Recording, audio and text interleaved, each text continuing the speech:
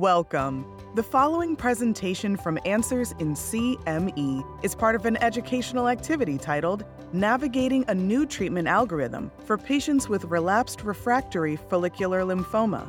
Where do CD20 by CD3 bispecific antibodies fit in? To access the full program and supporting materials, please visit the activity URL in the episode description. This activity is supported by an independent medical education grant from Regeneron Pharmaceuticals, Incorporated. My name is Dr. Caron Jacobson. I am a lymphoma physician at the Dana-Farber Cancer Institute in Boston, Massachusetts. I'm Steve Ansell. I'm a hematologist at Mayo Clinic. I chair the Division of Hematology. Despite many approved therapies in frontline and the relapse setting, follicular lymphoma inevitably progresses, thus necessitating novel treatment strategies for future relapses. In our first session, let us discuss the clinical efficacy data on novel bispecific antibodies in patients with relapsed and refractory follicular lymphoma, and I'm going to pass it over to Dr. Ansell now to take us through some of that data. Caron, thank you very much. A number of agents to consider. Mosunetuzumab is actually an approved agent in patients that have failed greater than 2 lines of systemic therapy. But we're also going to talk briefly about 3 other emerging antibodies that have data showing efficacy and benefit for patients. Shown here is the results for mosunetuzumab. You can see a high response rate, and the median progression-free survival is quite durable, in this case, 2 years. If you look then at odronextamab, you see this recurring theme of an overall response rate of 80%, which was the primary endpoint, a complete response of around 70%, and the duration of response and median progression-free survival approaching 2 years. Then if you look at epcoritamab, similarly excellent response rate of 82% with a CR rate of 63%, and again, median progression-free survival here at around 1.5 years. And finally, glofitamab, overall response rate of 81% and 70% of the patients having a complete response. So overall, I think we can say these are highly effective agents. Benefit is quite dramatic and a high percentage of patients with a complete response and, quite frankly, quite durable. So, Dr. Jacobson, what do you think the clinical implications of these data are? Thanks, Steve. When patients get to the third-line setting with traditionally available therapies, things like lenalidomide, third-line chemotherapy, alternative CD20 monoclonal antibodies, generally led to progression-free survivals of no more than 1 year, 1.5 years. And now we're seeing a doubling with these agents, a real benefit for our patients that need a third line of therapy. A number of these patients were POD24 type patients, so clearly beneficial in very refractory patients. In this next session, we're going to discuss the safety profiles of these novel bispecific antibody therapies. So, Dr. Jacobson, maybe you'd like to take us through some of the toxicity information that we have on these agents. The biggest side effect that we are concerned about is cytokine release syndrome, which is due to activation of the T cells leading to secretion of inflammatory cytokines, which activate other immune effector cells, and you get this cytokine cascade. This risk is greatest with the first full dose of these drugs administered, but most of the cytokine release syndrome we see after bispecific antibodies is grade 1 or grade 2. We do see a low incidence of neurologic toxicities or immune effector cell-associated neurologic syndrome. When it does happen, it is almost uniformly grade 1 or grade 2, and it's very, very self-limited. I think some of the later side effects that we're worried about with these CD20 bispecifics are infectious side effects. We have to remember that we are targeting CD20, so we are leading to B-cell aplasia, and there is sort of a functional T-cell depletion as well. These agents can cause cytopenias. I think they're less frequent than we see with CAR T-cell therapies, but is something to keep an eye on as well. I will say that these adverse events have been very manageable. Many patients can continue through their therapy without any treatment discontinuation due to CRS. Do you think there's any differences in CAR T-cell patients compared to those receiving bispecific antibodies, that the structure and the penetration of those therapies into the CNS has any impact on the neurotoxicity, or do you think that's a different mechanism, maybe cytokine mediated? So I think neurologic toxicity is Both cellular and cytokine mediated, and it's somewhat dependent on the target. All of these therapies can lead to cytokine release syndrome, but the products that cross the blood-brain barrier and target CD19 over CD20 or BCMA seem to induce neurologic toxicity to the greatest extent. Do you think the continuous duration treatment versus the more time-limited duration is going to make any difference to the infection rates? I absolutely do think so. We know that prolonged immune suppression, prolonged B-cell and T-cell lymphopenia is the risk factor for having infections. So with the fixed duration therapies like mosunetuzumab or glofitamab, that's a much safer way to administer these therapies than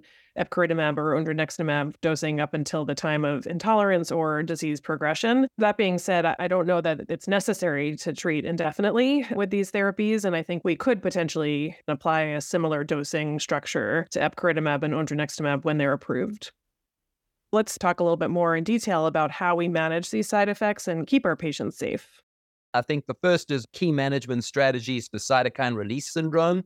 The step-up dosing has really been a primary way of managing these toxicities, and pre-medication with steroids and antihistamines, antipyretic type medications are standard of care. Hospitalization sometimes is needed as we get to the first full dose, but many times this is being managed more and more in the outpatient setting. So I think while that's a consideration, it's not always a requirement. As we move more to subcutaneous administration routes, we may actually see less in the way of toxicities. A lot of us are actually giving the patient a dose of dexamethasone to take home with them after that first full dose. If they get that fever at 2 a.m, they can give you a call, but we can instruct them to take that dose of dexamethasone and return to the clinic in the morning to avoid hospitalization. Epcoritamab does incorporate 4 days of dexamethasone dosing during the startup cycles. And glofitamab will include a pre-dose of obinutuzumab to try to decrease the B-cell load before you give even the first step-up dose. These strategies are really leading to a very manageable safety profile and one that can largely be done outpatient and in the community, which I think is really important for these drugs.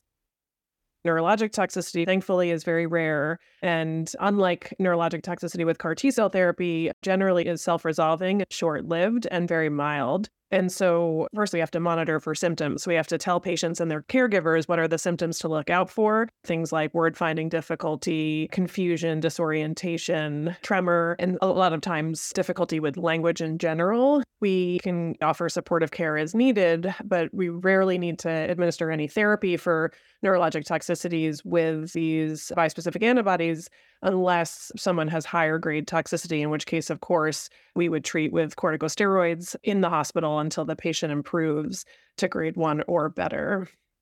Cytopenias obviously requires us to monitor their blood cell counts, and we can use supportive GCSF as needed for neutropenia. But if we're dealing with a rate-limiting anemia or thrombocytopenia, we would hold the drug until the counts resolve. I do PJP prophylaxis and herpes virus prophylaxis for these patients, but clearly we need to take any sort of sign or symptom of infection very seriously and treat as needed and hold therapy until the infection resolves. But in general, I think if we were to summarize things, these are highly effective agents, and the side effects, including infections, but CRS and neurotoxicity, very manageable with an appropriate, as you said, prophylactic and anticipatory kind of strategy. So I think in the next session, we can talk about ways to integrate these therapies into the treatment of patients with relapsed and refractory follicular lymphoma. In this session, we will talk about ways to optimally integrate these therapies into treatment, talking specifically about patient selection and the crucial role of the multidisciplinary medical team in optimizing care. These are some of the characteristics of patients who may benefit from bispecific antibody therapies in patients that are relapsed and refractory with follicular lymphoma. Clearly, we have to follow the indication, and that's patients who have failed more than 2 lines of therapy. The clinical trials focused on patients with a very good performance status.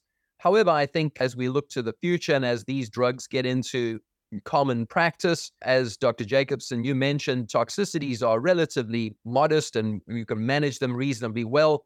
I anticipate that we may provide these therapies to slightly more frail patients. Patients who have been refractory to therapies versus a responder who subsequently relapses, those may have a poorer response. And clearly those folks that progressed right away without really staying in remission for 24 months are people at higher risk. However, in the trials, these patients still responded quite well. Dr. Jacobson, tell us how you utilize the multidisciplinary care in managing patients that get these therapies. I think we can adopt a lot of what we learned from CAR T-cell therapy to bispecifics, although I think logistically these are less challenging, both for the providers and for the patients. Some of the requirements of these multidisciplinary teams becomes a little bit less intense. What we need is good nursing and good nursing education for these patients. Pharmacy plays a big role in following these patients.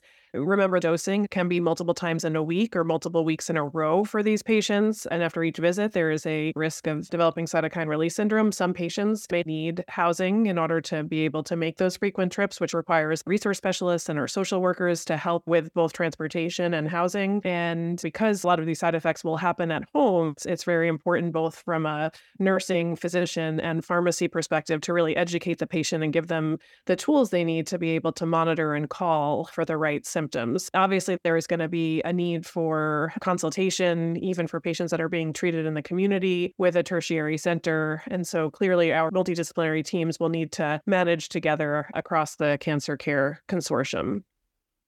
I think there's an opportunity too, just for that multidisciplinary management to really utilize telemedicine. We learned a lot during the pandemic about that. A lot of companies are developing wearable devices to do things like monitor vital signs and temperature and things like that. And so that may change what we're able to do offsite for a lot of patients. I think we will see consensus guidelines put forth for the management of these toxicities, which will really help community centers gain familiarity and comfort with managing some of these toxicities. We mentioned most of these treatments as single agents, but in the next session, we talk about potential considerations for what the future may hold for novel bispecific antibodies, possibly in combination, and then in the treatment landscape of follicular lymphoma.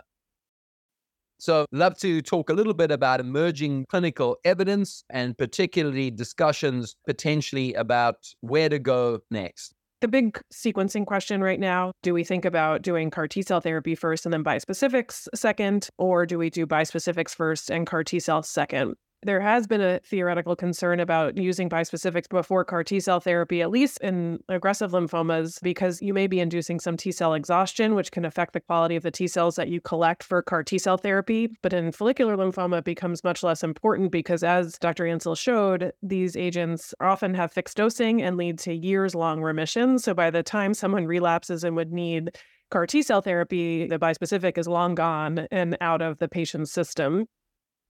The way I think about it in my practice is for very aggressive follicular lymphomas, a patient with POD24 who's quickly gone through their first 2 lines of therapy, I would reach for CAR T-cell therapy before bispecifics because CD19 CAR T-cell therapy does lead to the longest progression-free survival across the different risk variables for follicular lymphoma, but it does so at an added risk of cytokine release syndrome and neurologic toxicity. And then would favor a bispecific antibody for a patient who likes the idea of having a therapy that's closer to home, who likes the idea of a therapy with a more favorable toxicity profile, and who doesn't mind having a treatment that may last for several months duration. So, Dr. Ansell, can you fill us in on what some of the most exciting earlier lines of therapy studies are that we're seeing? If we think about our practices, many folks would use the lenalidomide rituximab regimen as kind of a second or earlier line of therapy.